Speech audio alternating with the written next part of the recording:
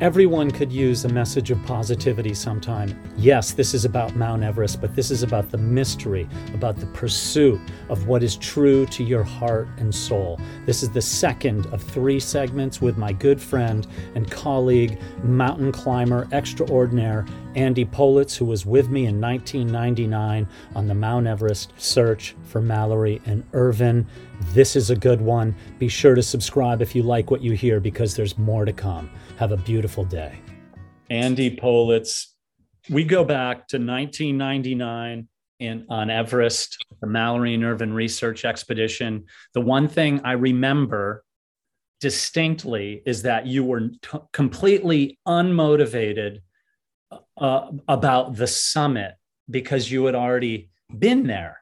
And so the summit might have been icing on the cake, but I always remember thinking, wow, this guy isn't even motivated by the summit. He's just interested in this search of a mystery. So you were pulled by the mystery.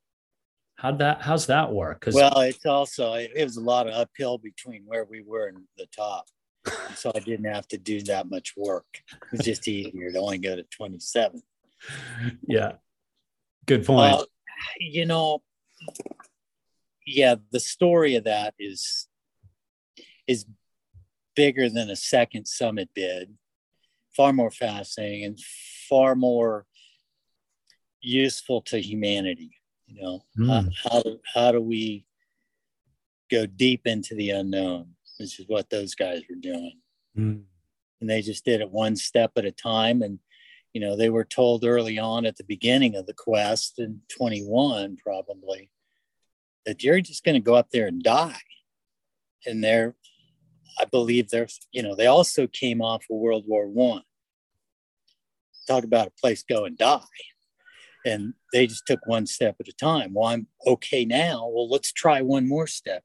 And that's the recipe for how you do big things that you don't know how to do. You model it as best you can. And a guy like Irvine's takes the best oxygen design known to man, some college student, and he goes, well, this is fragile. Well, let's turn that bottle upside down so it's not as fragile. And he improves the design one step at a time, and you'll gain enough insight to learn how to move forward into the unknown. Interesting. I guess I had never thought about that. If you identify with one or the other, who would you say, Mallory or Irvin? And I granted they're just 2 people and we're all different, but do you identify with Irvin? Because that's kind of what you do. You're a tinkerer. You fix things. You're working on engines. He's closer to maybe what I'd like to be. I'd like to be good at something. No, I can't say I identify with one. That would mean I'm like standing there shoulder to shoulder with them at the same elevation.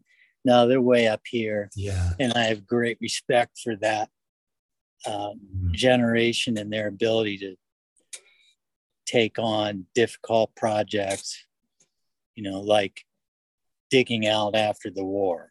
Talk about a difficult project. For sure. Andy, so you had hinted at that idea of the mystery being much more valuable to humankind. And I agree. And and so the naysayers will look at the Everest stuff, the people way on the outside, and go, who cares? It's just a mountain. And you guys are so full of yourselves and all that. And there's truth to that on some levels, but I think that every slice of society is evident in mountaineering as it is in baseball or woodworking and shipbuilding or whatever. But I always felt like that in the mystery part, or even in the Everest part, it's the idea of drawing people in to going after something greater than themselves. It's a humbling thing. I don't talk about conquering Everest. It conquers us. And you hinted at that when we talked a year ago after you got off the summit in 2021 about that idea of, we're lucky to be there. And if we can bring people into the conversation and have them become inspired to go after the impossible, then Everest isn't Everest. Everest is a motivator for life and for endeavor, and right.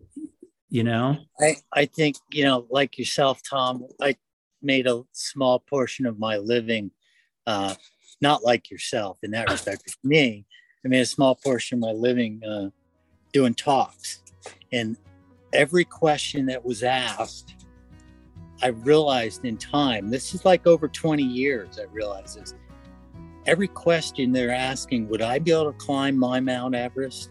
And every answer I gave was always, absolutely, you can. You can do it. And none of it's easy. There isn't a piece of it that your family, your work, anything is going to be easy to pull off. It's all hard. It's not convenient. Timing is bad. Funding is horrendous, is terrible, but it's life-changing.